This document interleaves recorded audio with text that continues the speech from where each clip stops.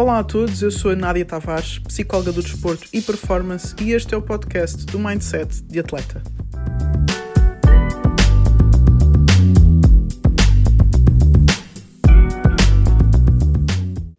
Boa noite, sejam bem-vindos ao Weekly Boost desta semana. Hoje é um dia especial, inclusivamente. O nosso Weekly Boost faz 1 ano de idade. É um baby bem cuidado.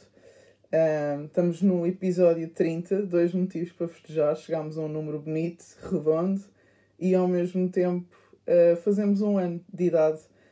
Exatamente por isso é que eu decidi que o tema de hoje ia ser o mindset, que é uma coisa que temos falado também ao longo do tempo, muito aqui de mindset. Inclusivamente a inspiração vem do meu primeiro livro, que se chama Mindset Atleta, e eu tenho falado muito sobre o mindset dos atletas e dos treinadores e todas as pessoas que envolvem a mentalidade do atleta. Então hoje eu decidi que o tema, além de ser o mindset, ia ser uma noite de perguntas e de respostas. Então, se vocês quiserem deixar as vossas perguntas, eu vou estar aqui atenta. De qualquer maneira, já durante a semana eu recebi aqui algumas perguntas e vou estar a responder ao longo do programa de hoje, que vai ser um bocadinho diferente. Não vai ter assim... Não sou eu que vou estar aqui a debitar, vou estar aqui a responder perguntas que me foram feitas ao longo da semana, porque eu deixei uma nota lá no Stories para o pessoal fazer perguntas e o pessoal foi-me deixando perguntas sobre desenvolver o mindset, ok? Então eu vou começar aqui com a primeira pergunta, tá bem? Que é, como é que eu posso desenvolver o meu mindset? É uma pergunta muito aberta, muito geral, não é? Como é que eu posso desenvolver o meu mindset em geral? Além de poderes ver aqui algumas coisas, as pessoas que me seguem já quase todas me deram feedback de que estão a ler ou que já leram. Podes seguir aqui a questão, a ordem dos capítulos, que fala de competências psicológicas para tu desenvolveres o teu mindset, mas eu acho que a primeira coisa é pelo menos teres a consciência de que é necessário. Eu acho que ainda há aqui um grupo de atletas que percebem que isto é necessário, depois há o grupo de atletas que percebem que isto é necessário, mas ainda não trabalham porque acham que as competências psicológicas são inatas, e depois temos aqui um grupo de atletas que, além de perceber que é necessário, já começa a investir nesta área, ok? Quando eu falo de atletas, eu falo de qualquer outra pessoa. Mindset, mentalidade, nós podemos aplicar a qualquer campo da nossa vida, a qualquer área. Então tudo o que seja desenvolver a nossa mentalidade vai nos fazer melhores no que quer que seja que nós estejamos a fazer. Ok, mas como é que eu posso desenvolver? Eu acho que é, pelo menos, tomar a consciência do que é que queres desenvolver dentro da tua mentalidade. A mentalidade é um termo muito aberto, ok? Então, a vontade de desenvolver, perceber o que é que queres desenvolver e depois investir. Em vez de dizeres que as características psicológicas são talento nato, se eu sou assim é porque eu sou assim, não é? Se eu sou ansioso é porque eu sou ansioso, se eu sou preguiçoso é porque sou preguiçoso, se eu sou pouco disciplinado é porque eu sou pouco disciplinado. Não, tudo é treinável. Então, o primeiro passo, se calhar, para desenvolveres isso é teres a consciência de que podes trabalhar e começares a explorar especificamente o que é que queres trabalhar na tua mentalidade. Eu tenho, inclusivamente, durante esta fase que nós estamos a viver, de estar mais em casa, tenho engolido entrevistas de atletas, documentários, biografias, tudo o que me diga como é que estas pessoas pensam. Estas pessoas que chegam ao topo, como é que elas pensam, como é que elas reagem, o que é que elas fazem. Como é que elas fazem? Como é que elas reagiram diante de adversidades? Okay? Então, tudo o que vocês possam absorver disto, e vocês vão ver, inclusivamente, que quando estiverem a absorver disso, que há uma diferença na mentalidade destas pessoas. Inclusivamente, atletas que eu tenho entrevistado, eu tenho deixado algumas entrevistas aí no podcast, no YouTube agora também, temos essa versão agora em vídeo. Vocês podem ver como é que estas pessoas pensam, como é que elas agem, como é que elas reagem, que coisas é que elas passaram, de que forma é que elas pensam. E sem vacilar, não é uma coisa que é bonita de se dizer, faz mesmo parte da forma delas de ser, sai-lhes naturalmente, ok? Então tem uma forma diferente de estar, inclusivamente diante das dificuldades, inclusivamente diante daquilo que são desafios. Esta semana entrevistei um atleta, a última entrevista que eu fiz, que disse uma coisa que me ficou, eu depois até publiquei, acho que é o último vídeo que eu publiquei aí nas minhas redes sociais, que ele dizia... Porque eu perguntei, que ele estava a falar e disse assim uma coisa, eu gostava de parar só e perguntar-te aqui, porque tu disseste que só havendo uma possibilidade de vencer, uma possibilidade de conseguir, já é suficiente para lutar. E a verdade é que a maioria dos atletas, às vezes, por só terem essa hipótese, desistem. E tu, eu a falar com ele, por só teres essa hipótese, continuas e persistes. O que é diferente? Como é que tu consegues mesmo, só tendo esta hipótese, ver aí uma brecha para começares a entrar? Ele disse, o facto de haver só uma possibilidade, que algumas pessoas dizem que é só, já há uma oportunidade. E se há uma oportunidade, eu vou lutar. E tanto que é o primeiro jogador angolano a ter chegado à NBA. Vejam a entrevista. Eu acho que esta entrevista não tem highlights. Eu escolhi aquele trecho porque me chamou muita atenção. Está toda espetacular, ok? Então, tudo o que vocês possam ver de atletas vai-vos ajudar a desenvolver o vosso mindset. Tudo o que seja vocês persistirem diante da dificuldade vai-vos ajudar a construir um mindset, ok? Mas o primeiro passo é vocês definirem o que é que querem desenvolver do vosso mindset, especificamente para depois começar, ok? Isto era a primeira pergunta. A segunda pergunta que me foi deixada, e se vocês quiserem deixar perguntas, deixem. Estamos a falar sobre mindset, a fazer perguntas e respostas. Eu tenho aqui algumas perguntas, mas podem ir deixando também as vossas aí durante o direto. Há aqui uma pergunta que eu acho que é muito interessante, que é como abrandar as minhas emoções para poder tomar decisões. Esta pergunta é muito interessante, porque na verdade a gente diminui a capacidade de tomarmos boas decisões quanto mais as nossas emoções estiverem descontroladas, não é? Quando nós não conseguimos gerir as nossas emoções, nós tomamos piores decisões. Então é uma pergunta muito interessante. Como é que eu posso abrandar as minhas emoções? Foi o termo que ele usou, a pessoa que perguntou, para tomar decisões. Ainda hoje estava a falar isto com um atleta. Uma coisa é tu interpretares uma situação, outra coisa é tu observares uma situação. Ok? Quando tu interpretas uma situação, avalias, é bom, é mau, e começas a interpretar e a refletir sobre ela, o que é que ela quer dizer. Quando estás em performance, principalmente para os atletas, quando estão em performance, provavelmente se tu entras em interpretação, já vais deixar as emoções entrar. Ok? Então o que nós treinamos os atletas para fazer, para terem um mindset mais elevado e conseguirem abrandar as emoções para tomar decisões, é que olhem para a situação exatamente como ela é. Ok? Sem interpretações, sem avaliações. Em vez de dizer, ei, que mal que foi isto que eu fiz, olha, foi muito para cima e eu queria que tivesse ido para baixo. É ter uma linguagem mais específica sobre o que eu estou a fazer. Eu, por exemplo, estava a falar com um guarda-redes ainda hoje e ele estávamos a debater sobre isto, porque ele tinha muito a linguagem do boa defesa, má defesa. Não é? Além de que ele já avaliava a boa e má defesa a ver com os gols. E às vezes os gols nem são culpa do guarda-redes e às vezes não é gol e o guarda-redes fez a asneira. Portanto, eu nem posso avaliar isso pelos gols. Mas adiante. Ele tinha muito o hábito de dizer isto foi uma boa defesa, isto foi uma má defesa. E eu comecei a treiná-lo. Ele hoje tem mais facilidade em fazer isso para dizer, ok, não é bom nem é mau. Eu devia ter saído mais cedo, eu não me antecipei, eu devia ter ficado atrás deste, eu devia ter ido mais para a frente, eu devia ter posto a mão assim, eu devia ter posto o pé assim. Coisas mais específicas que retirem a componente emocional daquilo que acabou de acontecer. Normalmente quando eu não sei, eu estou num momento em que as minhas emoções estão muito aceleradas, é porque aconteceu alguma coisa que eu não queria, algum imprevisto, cometi algum erro, alguém me chamou a atenção, aconteceu alguma coisa que fez com que as minhas emoções começassem a acelerar. Portanto, esse acontecimento, em vez de ser interpretado e avaliado, deve ser simplesmente observado para ser corrigido. É muito diferente, é uma mentalidade que muda tudo, porque numa, a componente emocional fica descontrolada, não é? Fica, como eu costumo dizer, da técnica do funil, fica cá na parte de cima do funil, não é? Que a gente não sabe muito bem o que é que isso quer dizer, então interpretamos, mas a gente quer vir para a parte de baixo do funil, onde nos diz especificamente o que é que aconteceu, para saber especificamente o que é que eu tenho que fazer a seguir. Ok? Esta pergunta está muito fixe. Como abrandar as minhas emoções para a tomada de decisão. Ok? Pessoal que foi entrando aí, podem deixar perguntas. Nós estamos a falar sobre o mindset. Não é? Algumas perguntas e respostas que vocês tenham. Eu tenho aqui algumas perguntas do pessoal que teve durante a semana. Mas se vocês quiserem, deixando as vossas perguntas, estejam à vontade, está bem? Terceira pergunta. Como é que eu posso ter uma visão mais clara sobre o meu futuro desportivo e sobre mim como atleta? Boa pergunta. Uma visão mais clara sobre mim e sobre o meu futuro como atleta. Ou sobre o meu futuro e sobre mim como atleta. Ok, primeiro, é assim, eu sou muito a favor de traçar objetivos. Eu acho que nós devemos ter objetivos muito claros, que eu acho que é um dos erros que eu mais encontrei em atletas quando começo a trabalhar com eles, é com os objetivos deles. Além de não serem claros, do género, qual é o teu objetivo? Melhorar, ser o melhor possível, que eu puder, chegar o mais longe que eu conseguir, jogar até não poder mais. E uma pessoa fica, complicado definir o que é que tu podes fazer especificamente para ser o melhor possível que tu quiseres. O que eu quero é que tu me digas especificamente o que é que tu queres. Ok, vou dizer especificamente, então. O que eu quero é ser o melhor jogador do mundo. Ou o que eu quero é chegar à Seleção Nacional. O que eu quero é chegar à Premier League. O que eu quero é chegar à NBA. Ok. é um objetivo já um bocado mais claro, mas ainda assim não depende de ti, não é? Depende de muitas circunstâncias da nossa vida. Então, se depende de muitas circunstâncias da nossa vida, o que é que depende só de ti? Ok, o que depende só de mim é eu conseguir, se calhar, este passo que eu costumo errar no fazer, eu começar a defender melhor aqui e aqui. Ok, então estes 3 objetivos já fazem mais sentido. Só sobre isto, as coisas ficam mais claras relativamente ao teu futuro. Porquê?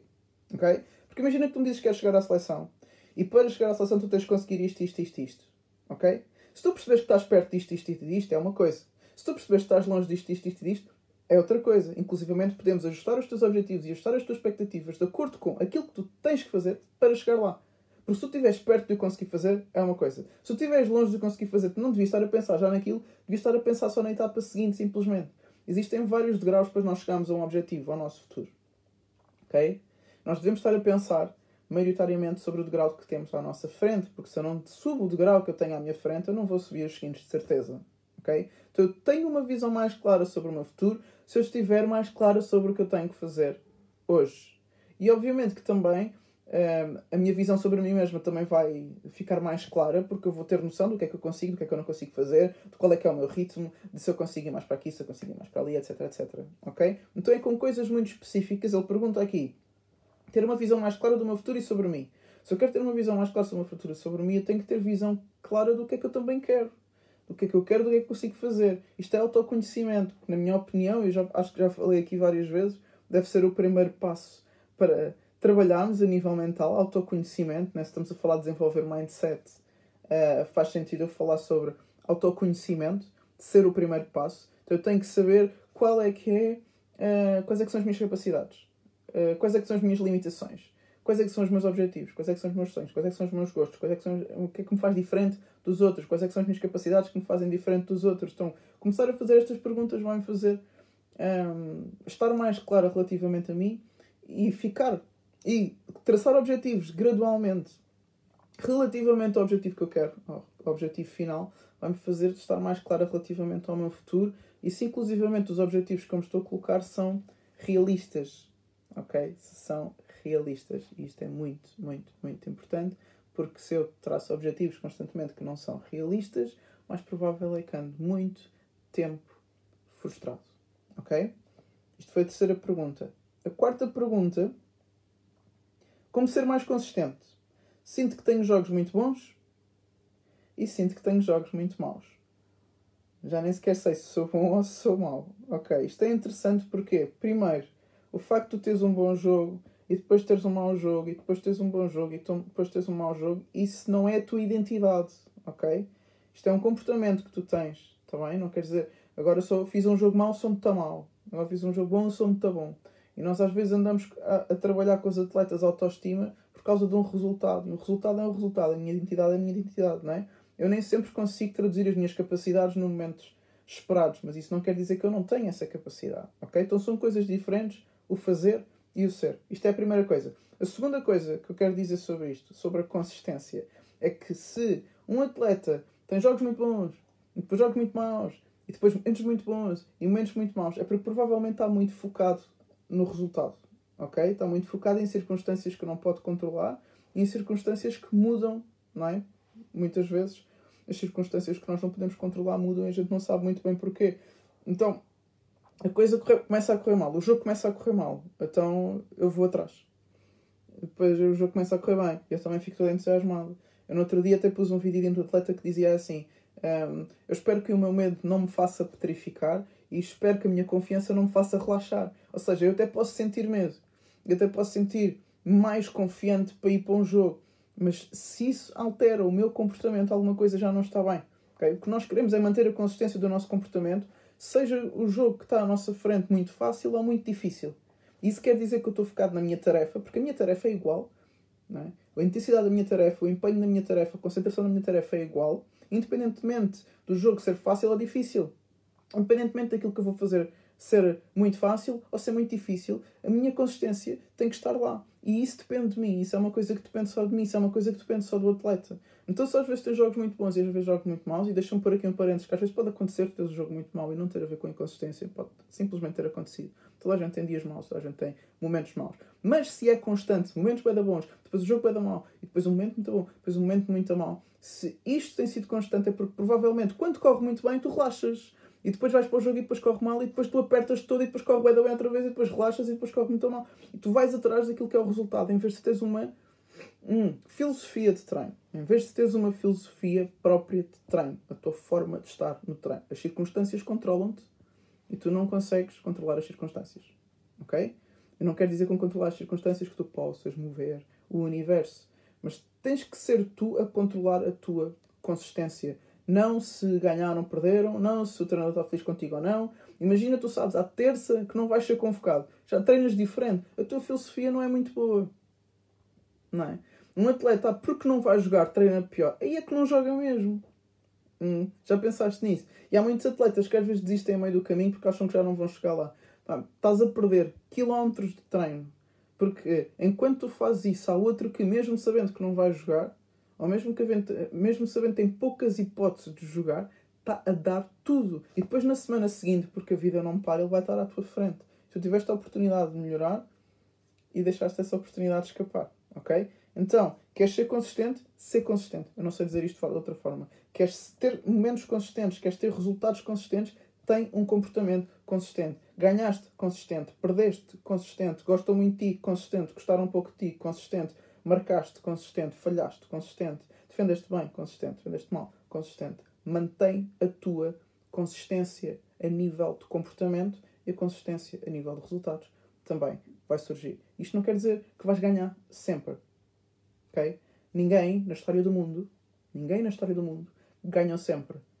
Okay? Nós temos ícones desportivos, não ganharam sempre. Nem jogos, nem campeonatos, nem o que seja. Ninguém ganha sempre. Isso não quer dizer que sejas inconsistente. Agora, se muda assim tanto, que inclusivamente tu chegues a duvidar se és bom ou se és mau, isso tem a ver com a tua parte comportamental, com a forma como tu lidas com o ninguém está a ver. Então vou baixar aqui o ritmo. Agora está toda a gente a ver. Vou correr, bué. Isso é inconsistência no teu comportamento que vai gerar inconsistência no teu resultado. Ok? Eu vou parar de responder esta pergunta porque eu podia ficar a noite toda a falar sobre consistência porque realmente depende só de ti. Ok? Esta foi a quarta pergunta. Ok? Tenho aqui mais uma. Como é que eu posso influenciar os meus atletas a que têm que desenvolver a sua mentalidade? E que têm que ter uma mentalidade melhor. Ok.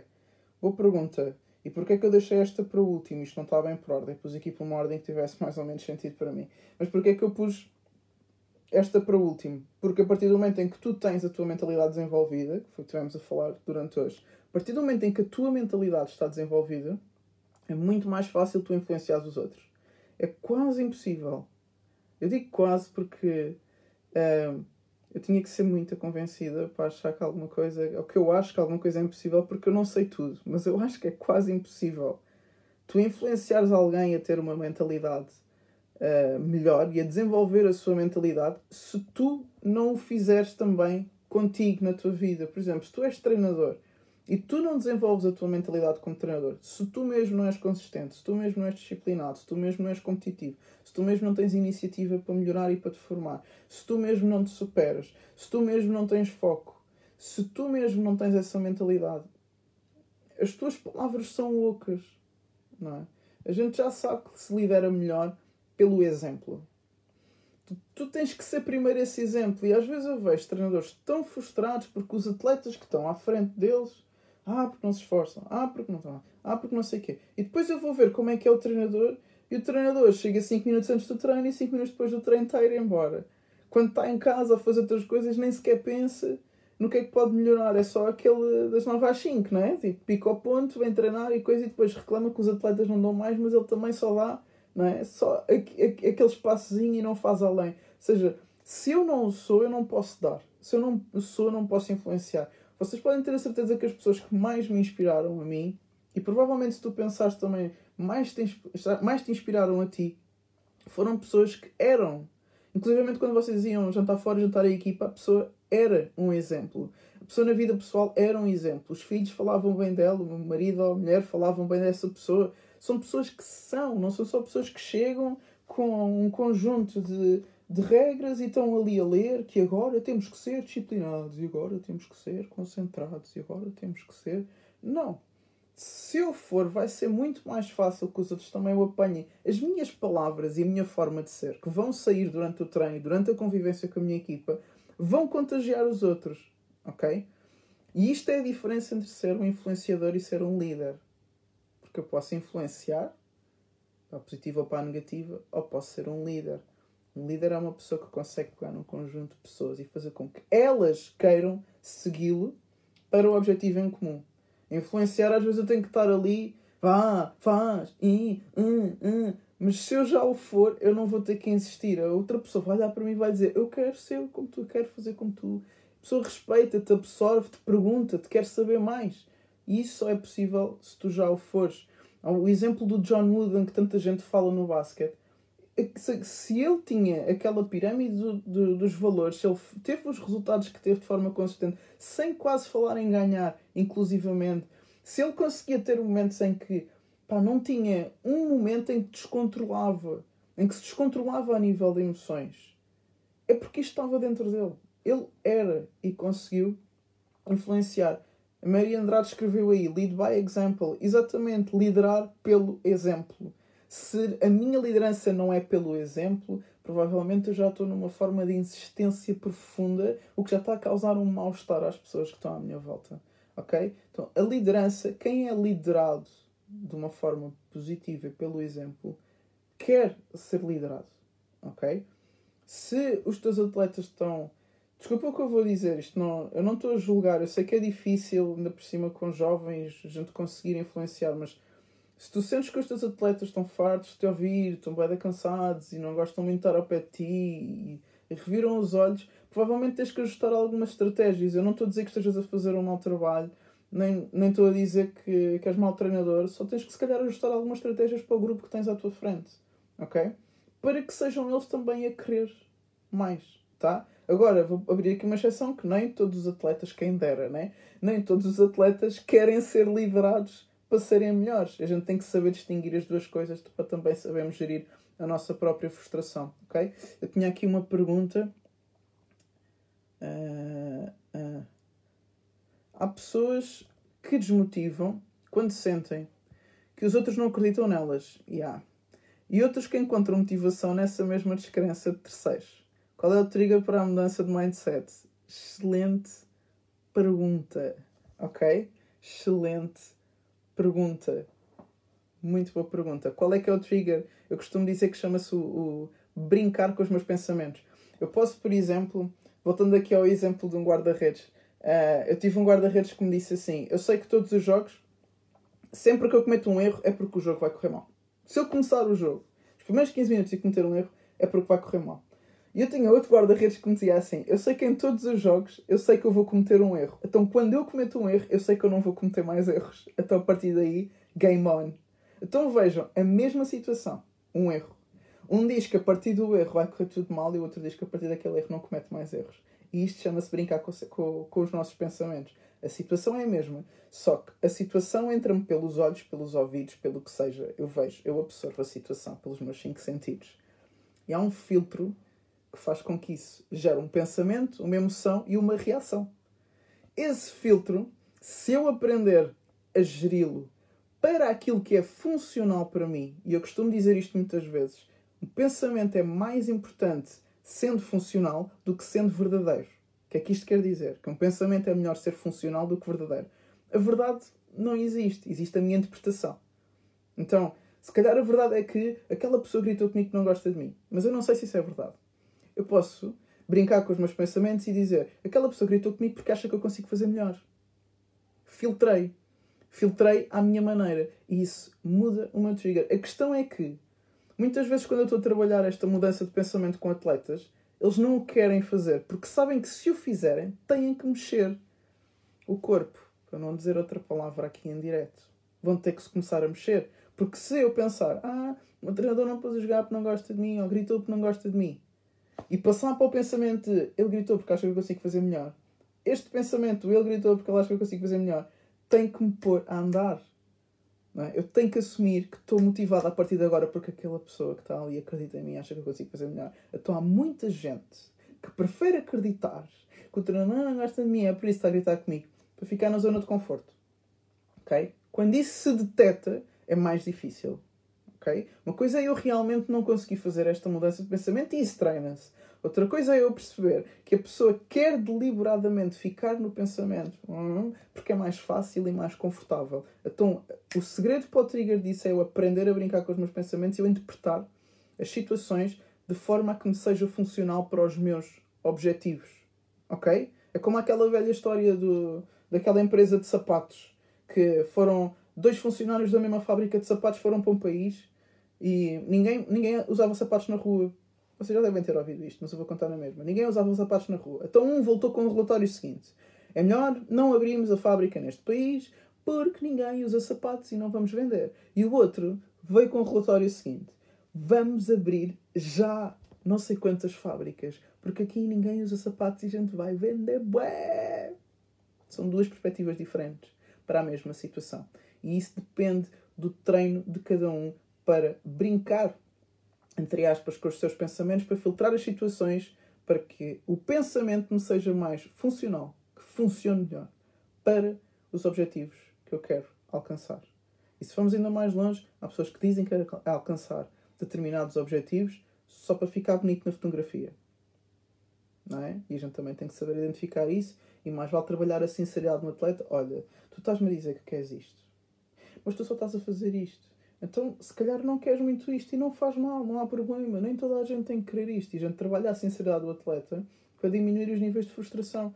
Porque se nós tivermos uma equipa de futebol com 25 atletas, nós sabemos que nem todos vão jogar. E se calhar há atletas que numa época inteira não vão jogar nunca. Então a gente tem que conseguir que tanto os que jogam como os que não jogam estejam motivados. Ainda que não na mesma qualidade, ainda que não ao mesmo nível. Mas que tanto os que jogam como os que não jogam estejam motivados. E com aqueles que não jogam e que se calhar até nem querem chegar muito longe, mas até estão ali. Pá, porque pelo menos estejam envolvidos no treino e que consigam treinar os outros. Que eles pelo menos consigam ir-se desenvolvendo. Não é? Ainda que não cheguem a ser grandes atletas, pá, que venham a ser grandes pessoas, pelo menos. Isso só é possível se der o meu melhor. Não é? Então eu consigo trabalhar ali a sinceridade. Olha, ok, se calhar não vais chegar ali. Mas o que é que tu queres? Pá, queres ser um bom elemento de equipa. Então para seres um bom elemento de equipa é isto. E dás o teu melhor nisto. Em vez de estás a dar o teu pior naquilo. Não é? Mais vale teres um objetivo mais baixinho e dares o teu 100% do que teres um objetivo wow nas estrelas e dares 20%. Isso não é muito útil nem para ti, nem para os teus colegas. Depois os teus colegas olham para ti, não te estás a esforçar. Depois é uma porcaria para a equipa, depois o treinador não gosta de ti, depois há problemas. Mais vale teres um objetivo mais baixinho, a gente admite. E tu dás 100% nesse objetivo mais baixinho. Ok? Já estou a entrar aqui pela floresta, mas só para a gente perceber, pá, achei as perguntas excelentes. Podia fazer um weekly boost só com aquela pergunta sobre o brincar com os meus pensamentos. Ok? Pessoal, acabaram. Aqui houve uma pessoa que fez uma pergunta engraçada. O que é que eu preciso melhorar na minha capacidade de ganhar dinheiro? Ai meu Deus, espera, deixa-me só parar de rir. Ai, boa pergunta. Eu não sei o que é que tu fazes, por isso eu não sei como é que eu te posso ajudar. O que é que eu preciso melhorar na minha capacidade para ganhar dinheiro? Eu não sei, olha, manda-me uma mensagem privada, diz-me o que é que tu fazes, se eu tiver uns insights, ou se conhecer alguém que te possa ajudar. Isto é muito fixe. Olha, tenho a agradecer pelas respostas. Olha, obrigado eu. A pergunta foi excelente. Ok, olha pessoal, está aqui o meu livro, tá? Mindset Atleta. Tenho outro, mas para o dia de hoje, para mim, o foco é este livro, tá? Tem 7 capítulos sobre competências que os atletas podem desenvolver dentro de campo e que depois podem transferir inclusivamente para fora. Inclusivamente eu acredito que mesmo as pessoas que nunca tenham feito desporto podem desenvolver esta mentalidade. Ok, pessoal? Olha, obrigada por terem estado aí. Obrigada pelas perguntas. Obrigada por estarem aí inclusivamente durante este último ano. Não é? Estamos a fazer um ano do Weekly Boost. Estou muito agradecida por todas as visualizações e partilhas e perguntas e feedbacks. Para mim também tem sido super divertido. Obriga-me a estudar, a procurar, a perceber também o que é que as pessoas têm necessidade de saber.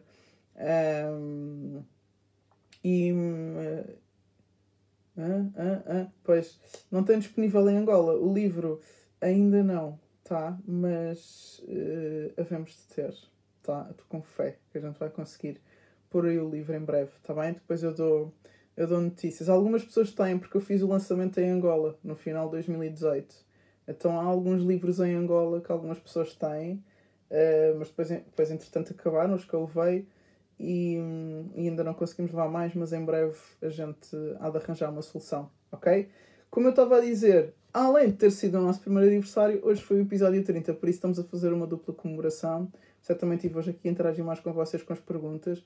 Agradeço-vos imenso por todo o apoio, por toda a simpatia, por todos os feedbacks e por terem estado aí. A gente inicialmente começou aos sábados à noite, depois passámos para a terça à noite. Temos agora feito semanalmente, já estivemos a fazer a cada 15 dias. E agora estamos a fazer semanalmente nesta fase em que estamos mais em casa. E vamos continuar com o pé no pedal, porque parar é morrer e eu gosto de andar rápido.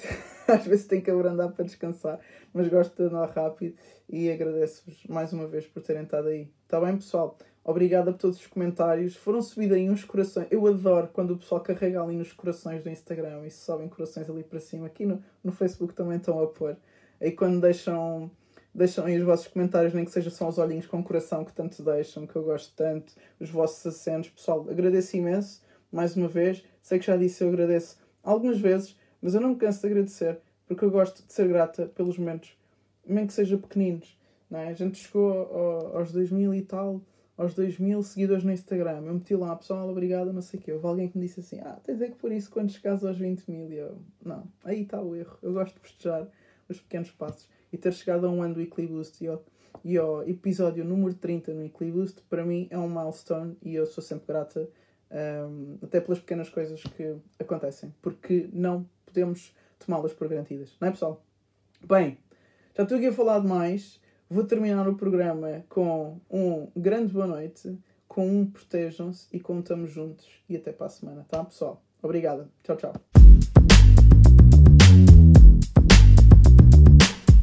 Espero que tenhas gostado da mensagem, que tenhas desfrutado dela, mas agora lembra-te, põe em prática. Até à próxima.